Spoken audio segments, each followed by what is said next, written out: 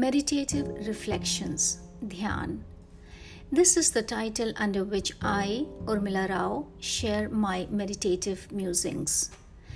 This episode is about how one's inner guidance is ever present and is ready to be tapped into. Connecting to our consciousness. One's perception defines an object. The object remains in its inherent existential nature, but the state of vibratory frequency that one is in defines the object, giving it color, state, or definition. Different persons will perceive the same object differently. How someone perceives an object depends on one's mental condition or the state of internal affairs. In fact, the object is unaffected by the presence or absence of a perceiver. So, what influences one's mental condition? That same object is perceived differently by different minds? As per the Yoga Sutras of Patanjali, our guna, that is the qualities, characteristics, and energies that one is in, influences one's perception. These three guna are sattvic, rajasic, and tamasic, that is, the state of calmness or restfulness, the state of movement or passion or action, and the tamasic state of inertia or resistance. Guna changes continuously, and they can be changed voluntarily. Under the influence of guna, mind keeps oscillating. There is constant fluctuation of emotions, moods, desires, biases, the state of resistance, temperament, etc. The external factors continue to contribute to these oscillations.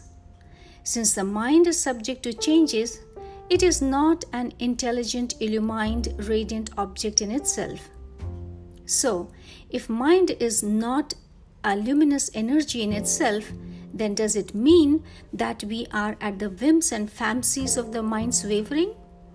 And that any outer or external situations can influence one's mental state, that is the Sat, Raj or Tamas proportions? Yogic wisdom states that there is a way.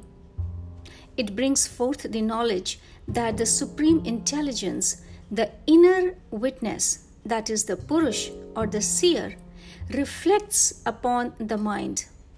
The inner witness is luminous, eternal, unchanging, and indivisible. It is the luminosity of the supreme intelligence or supreme consciousness which reflects upon the human mind. So mind is a tool to perceive, and it can perceive only in the presence of the supreme consciousness, just as water can reflect the sun only in sunlight and not in darkness. To humans, higher or inner guidance is always available as one transcends the mind and the guna to connect this with the supreme consciousness. This is possible in meditation when the mind is quietened. One's inner guidance is ever present and is ready to be tapped into as a matter of divine right by all individual souls. When mind runs amok and is subject to swings, then one's innate guidance, which is present within, remains out of one's reach. In meditation, however, when the mind is quietened, one is able to connect to their inner light. This is the light of wisdom, the knowledge, and the knowing. An individual can hear, taste, touch, smell, and feel this inner guidance through their 5 sensory perceptive organs.